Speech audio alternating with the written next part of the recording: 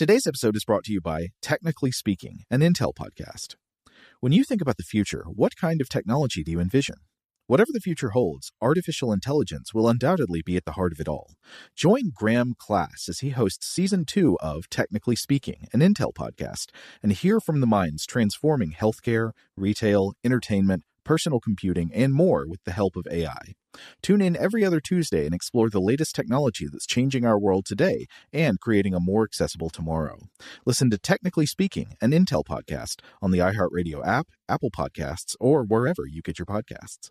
What's up, this your boy Lil Duval, and check out my podcast, Conversations with Unc, on the Black Effect Podcast Network. Each and every Tuesday, Conversations with Unc podcast feature casuals and in-depth talk about ebbs and flows of life and the pursuit of happiness. Unlike my work on stage, I tap into a more serious and sensitive side to give life advice and simply offer words of encouragement, yet remind folks to never forget to laugh. Every Tuesday, listen to Conversations with Unc, hosted by Lil Duval on the Black Effect Podcast Network, iHeartRadio app, or wherever you get your podcasts.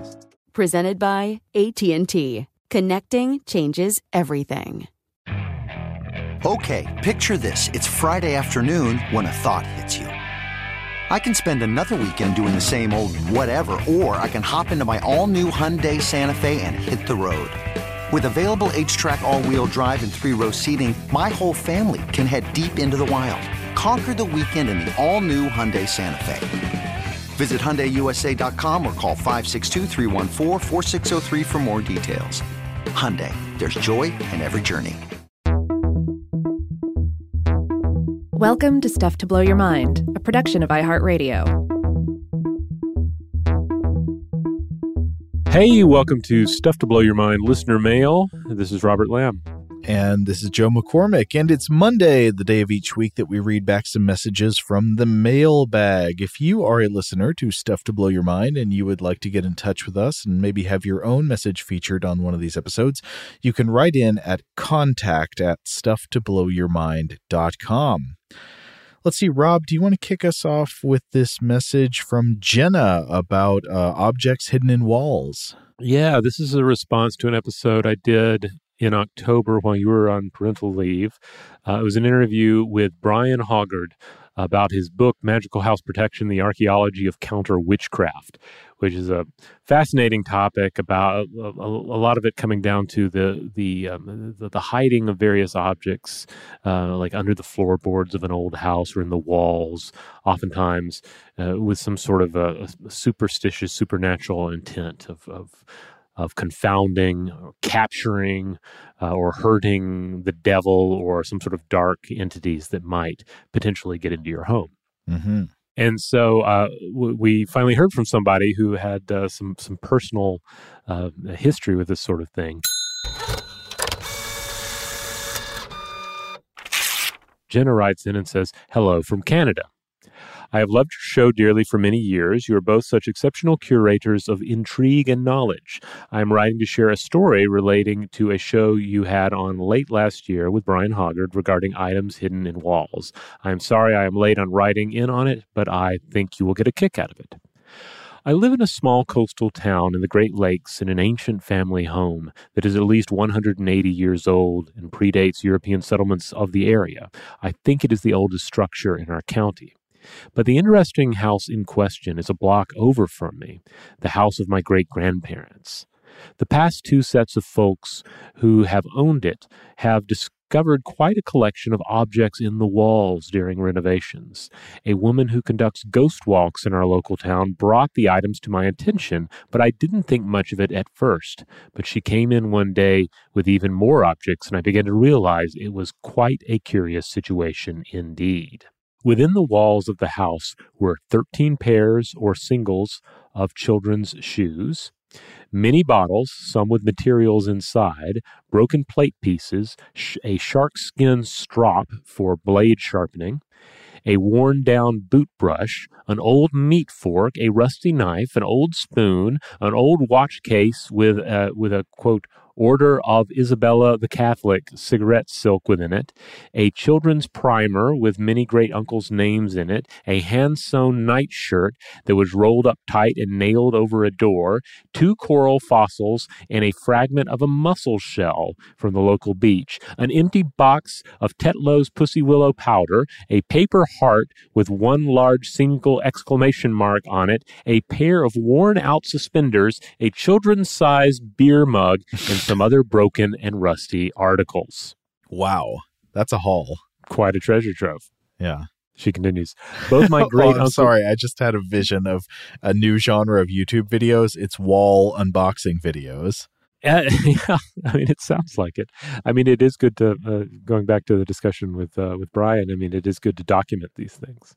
Anyway, she continues, both my great-uncle's name in the reader and the datable objects prove with certainty someone from my family placed the objects there.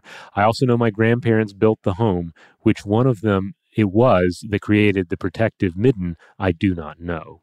My great-grandmother was a tiny woman of Scottish heritage, full of vim and spirit, who also read tea leaves. My grandfather was a Métis tugboat captain and fisherman. His father had Métis ancestry, and his mother was English. I sometimes wonder if the idea came from his mother's side of things, both because she had English heritage, where it is common, but also because of her family's story. She was raised in the tiny old house I live in now because of a very tragic circumstance. Her parents came over from England in the 1850s with 5 kids in tow and 1 on the way, who was born in Toronto after their arrival. The family made their way north to the newly settled town of Southampton, Ontario. Shortly after their arrival, they had my great-great-grandmother.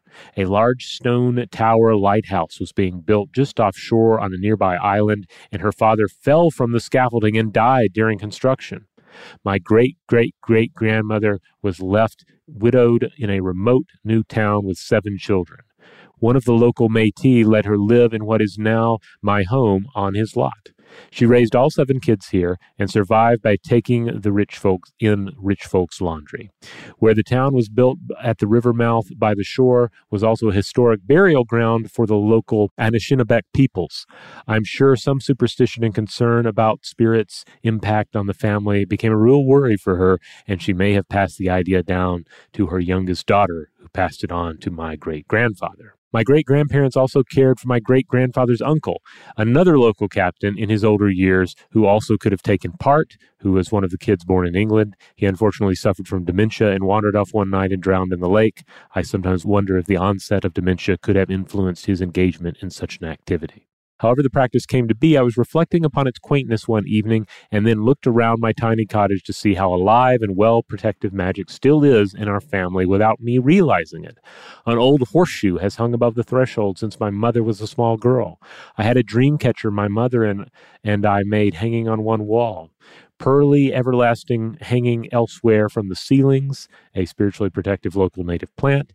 A Dartmoor Pixies likeness embossed into a brass plate was hanging on another wall. Cedar hung above every window. I guess culture is more ingrained than we realize. Anyway, I hope you enjoyed my eccentric little story of life here in rural Canada. Kind regards, Jenna.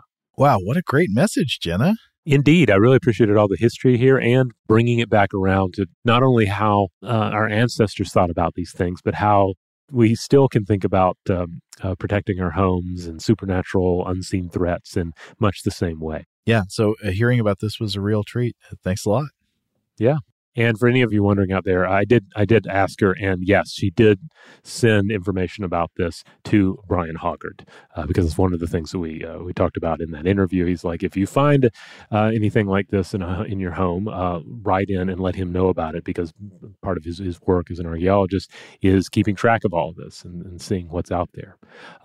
One of the problems with the study of these artifacts is that a lot of things went unreported for so long. And there are a lot of things that may still be out there. They're only uncovered in homes that are, of course, sufficiently old.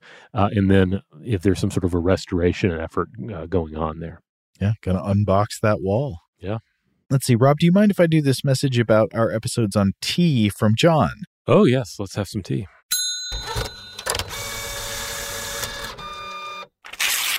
John says, hello, Robert, Joe, and JJ. I was so excited to see tea as the topic in my feed. I've always hated the way coffee makes me feel, but I find that a cup of tea is just the right thing when I need a nice hot pick-me-up. Joe, if coffee is such a dangerous game for you, you should give tea a try. A few years ago, my partner's parents gave me a 6-month subscription to a tea service that mailed me several different types of tea every month. Pretty fun. One time, the package included something called Yaupon. I hope I'm saying that right. Yaupon. Rob, do you know how to pronounce that? I do not know this one, no. Yaupon. I've never heard of it, but it's apparently the only source of caffeine that grows naturally in North America, and it's generally considered a weed. I can imagine that someday it will be the cool in thing, and every hipster coffee shop will offer it. It was pretty tasty, but definitely not the same as tea. As always, thanks for the hours of informative entertainment. And then John puts a little note in, says, hi, Renata, and says, P.S. I wrote in several years back after my mom had a stroke, and in so doing, I weirdly discovered that my childhood friend Renata also listens to the podcast. Mom's doing great, out of assisted living, driving again, generally living her best life. Just felt like I should give you an update on that, since at the time of my last communication, things were pretty dicey. Oh, well, that's wonderful news, John. I'm happy to hear about your mom. Absolutely. Shout out to Astepro for sponsoring this episode and providing us with free samples. Rob, as the local host with allergies here, they sent you some of their nasal spray to treat your allergies. What was your experience like? Yeah, that's right. I always wrestle with the pollen a bit when it rolls in during the spring, so they sent me the little nasal spray. I tried out the product, and yeah, it sure did help me get on top of my symptoms for the day. And it's so fast-acting, it was already kicking in before I left the house. Astepro is a first-of-its-kind nasal allergy spray. It's the fastest 24-hour over-the-counter allergy spray. It starts working in 30 minutes, while other allergy sprays take hours. Astepro is the first and only 24-hour steroid-free allergy spray. Astepro delivers full prescription-strength indoor and outdoor allergy relief from nasal congestion, runny and itchy nose, and sneezing. Get fast-acting nasal allergy symptom relief with Astepro. Go to asteproallergy.com for a discount so you can get Astepro and go today. ASTEPRO allergy.com. Astepro and go. Use as directed for relief of nasal congestion, runny nose, sneezing, and itchy nose due to allergies. Today's episode is brought to you by eBay. eBay Motors is here for the ride. Remember when you first saw the potential? And then, through some elbow grease, fresh installs, and a whole lot of love, you transformed 100,000 miles and a body full of rust into a drive that's all your own. Look to your left. Look to your right. It's official. No one's got a ride like this. There's nothing else that sounds like, feels like, or looks like the set of wheels in your garage. With over 122 million parts, you can make sure your number one ride or die stays running smoothly, so there's no limit to how far you can take it. Brake kits, turbochargers, engines, exhaust kits, roof racks, LED headlights, bumpers, whatever your baby needs, eBay Motors has it. And with eBay Guaranteed Fit, it's guaranteed to fit your ride the first time, every time, or your money back. Plus, at these prices, well, you're burning rubber, not cash.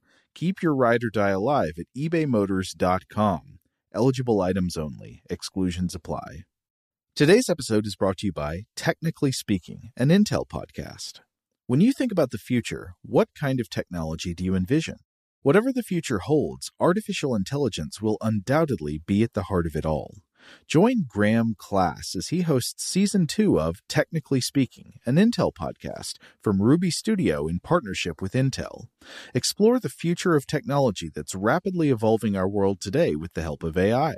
There's still so much work and research needed to fully understand the power and potential of AI, and Intel is at the forefront of implementing AI in revolutionary technology that's changing the world we live in for the better. In each episode, Graham interviews the minds transforming medicine and healthcare, retail, entertainment, personal computing, and more while pioneering new uses for AI in these spaces.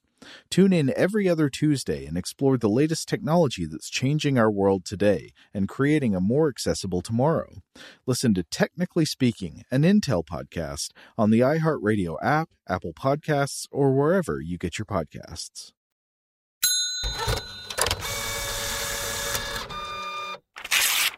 All right, we continue to hear from folks about our Horror Vakui episodes. So let's see. This one comes to us from Eric. Eric writes, "Greetings, gentlemen. I just finished listening to the fourth part of your Horror Vakui series, and Rob spoke about being able to at least kind of relate to the feeling described by casadastrophobia, and I wanted to write in and say that I do too. I'm with you in appending kind of to the sentiment, because what I experience has never been significant or extreme enough that I would call it a phobia, but I've always felt mildly uncomfortable under wide, cloudless skies. I've felt this as long as I can remember, but I grew up in New England, and so I was rarely confronted with them and never gave it too much thought. Now, however, I live in the American Southwest in the Sonoran Desert, and during much of the year, days or even weeks can pass where I see not a single cloud. I've lived here more than a decade, and the unrelenting vault of blue, as I have taken to referring to the sky under such circumstances, still never fails to unnerve me, at least slightly. It is heartening to me to know that at least I am not alone in that." The talk about casadastrophobia also put me in mind of something that came up when I wrote in once before a couple of years ago. It was on the topic of religions almost always putting paradise above and perdition below, and why that might be, which came up briefly in your sinkholes episode. I totally forgot about that. Yeah. He continues, "You read my email where I gave my own pet theory on an episode of Listener Mail, and one of you, I'm afraid I no longer remember which of you it was, wondered about how a religion might work that did the opposite, with a heaven below and a hell up above. Being a lifelong player of Dungeons & Dragons and similar games, and also a bit of a home brewer, that sent me off on something of a tangent. I meant to write back and share the results with you, but I got caught up in life and forgot. Having been reminded of it by this episode, however, I thought I would take this second opportunity and share it with you now. I hope you find it amusing.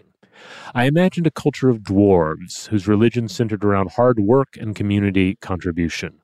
They are taught that their souls are by nature buoyant and light and float away from the body upon death, but that in the sky there are terrible monsters from beyond the world who lurk, unable to descend to the surface, but waiting to devour any spirit who drifts into their reach. Hard work, however, adds substance and weight to the soul, even as it adds muscle and sinew to the body. And so each dwarf must labor all through their lives, working together for the benefit of their community and life, so that in death their souls might not float away to be consumed, but instead descend to the deep vaults of the earth, where they can join their honored ancestors who work wonders in the mighty forges. Thank you, gentlemen, again for the work you do and the fascinating insights you always have to share. Keep it up, stay safe, and stay curious, Eric." Oh, what a gorgeous mythology. I love that, Eric. Yeah. I next time I'm using a dwarf character or doing some DMing that involves dwarves, I may have to borrow this bit of homebrewing there. All right, this next message is from Wayne, and this email raises an issue that I didn't get into in the Horror Vakui episodes because of reasons I'll explain in a minute.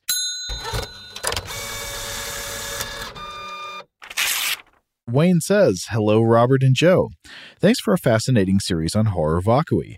I had one comment on your explanation of the vacuum of space. According to quantum mechanics, which I don't pretend to understand, there can never really be a complete vacuum because of the uncertainty principle. That is, if you measure whether a particle is in a particular volume, you'll always get a probability rather than a definite yes or no, and this will always have a non-zero value. An equivalent way to explain this is that there is an energy pervading all space called vacuum energy or zero-point energy, which is the minimum level that quantum mechanics will allow. This energy can manifest itself in transient virtual particles that always pop in and out of existence. There's a lot of evidence for this, such as the Casimir force between two parallel plates. Fortunately, no midichlorians are involved.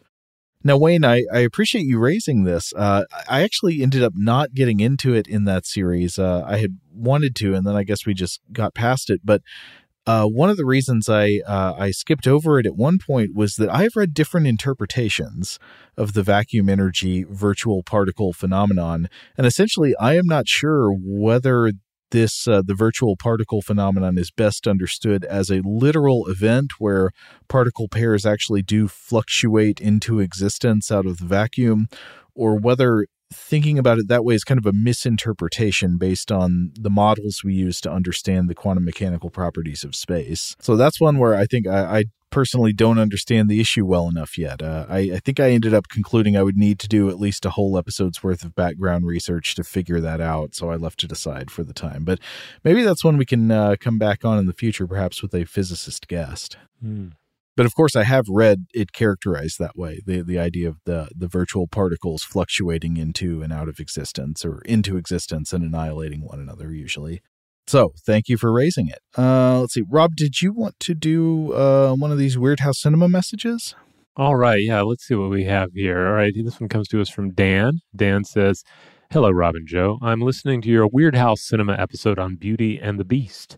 With regards to fairy tale theater, this was a show that I used to watch on PBS when I was a child. I do remember one episode that will be of interest to you, The Boy Who Left Home to Find Out About the Shivers. It is a Grimm Brothers adaptation starring Peter MacNicol, Christopher Lee, David Warner, Frank Zappa as a mute hunchback-like assistant, and Vincent Price as the narrator." Dan. Well, that got my attention, so I dug up some pictures from this episode. Obviously, I haven't seen it, but yes, here is Frank Zappa as an Igor-type figure. In one of the pictures I found, he appears to be disgustingly eating something that's kind of falling out of his mouth in crumbles. But I see David Warner here with long hair. He is staring down at Peter MacNicol, and this is when I guess Peter MacNicol was, I don't know, maybe cast more as like the young hero type before he was like Janosch in Ghostbusters 2. Wasn't he in like a dragon slaying movie? Ooh, goodness, I don't remember. I mean, I guess he's mostly known, like the biggest things he's been in outside of Ghostbusters 2, of course, were Ally McBeal, and he was in Sophie's Choice. But I don't know about dragon stuff. I mean, he's been in a lot of stuff. He's done a fair amount of voice acting over the years as well.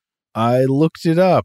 The Dragon Slayer, 1981 film. Yeah. I've never seen it, but it apparently stars Peter MacNicol as, I think he's like the young hero who has to fight a dragon. Oh, all right. Well, yeah. I mean, that's a film that has a fair cult following, due I think in large part to the dragon effects in it, all the way back to 1981. Maybe we have to check that one out someday on Weird House. Yeah, it's got some fun cast connections in it for sure. As for these stills, though, from this episode of Fairy Tale Theater, this looks amazing. What a strange cast. It also looks very pleasingly low budget. Like this is not, deep immersion sets. This looks like community theater. They've got Frank Zappa wearing I don't know, it's kind of like a bathrobe. Mm-hmm. Okay, this next message is from Lawrence.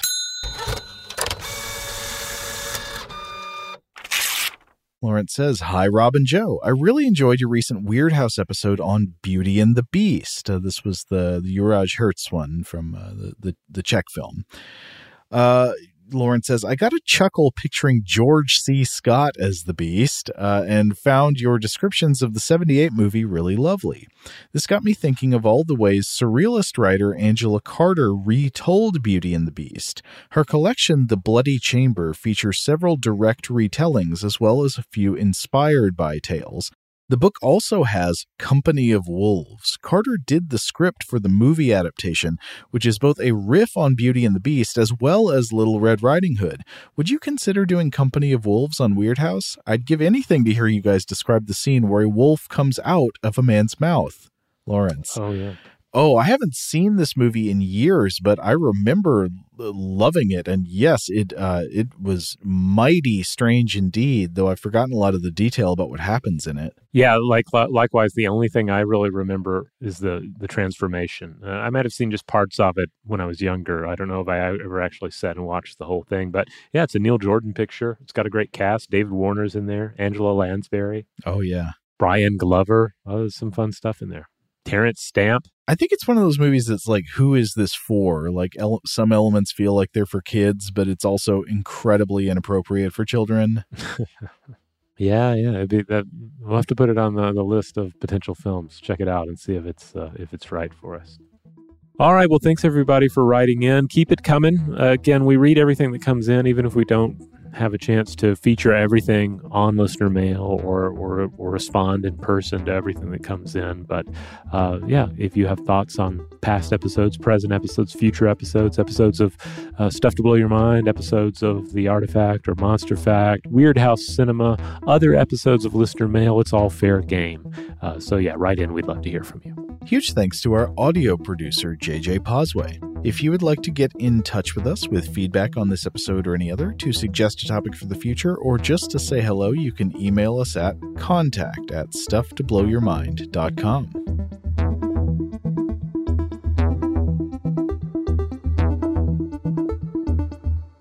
Stuff to Blow Your Mind is a production of iHeartRadio. For more podcasts from iHeartRadio, visit the iHeartRadio app, Apple Podcasts, or wherever you listen to your favorite shows.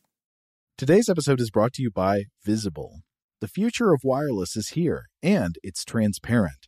Switch to Visible, the wireless company that makes wireless visible. Get a one-line plan with unlimited 5G data powered by Verizon, just $25 a month, every month, taxes and fees included. No hidden fees, no surprises, no, really. What are you waiting for? Get with the times and switch to Visible at Visible.com. Monthly rate on the Visible plan. For data management practices and additional terms, visit Visible.com. Rev up your thrills this summer at Cedar Point on the all-new Top Thrill 2. Drive the sky on the world's tallest and fastest triple-launch vertical speedway. And now, for a limited time, get more Cedar Point fun for less with our limited-time bundle for just $49.99. Get admission, parking, and all-day drinks for one low price. But you better hurry, because this bundle won't last long. Save now at cedarpoint.com. Xumo Play is your destination for endless entertainment. With a diverse lineup of 350-plus live channels, movies, and full TV series, you'll easily find something to watch right away. And the best part? It's all free. Love music? Get lost in the 90s with iHeart 90s, dance away with hip-hop beats, and more on the iHeartRadio music channels. No logins, no signups, no accounts, no hassle. So what are you waiting for? Start streaming at play.xumo.com or download from the app and Google Play stores today. All you can stream with Xumo Play.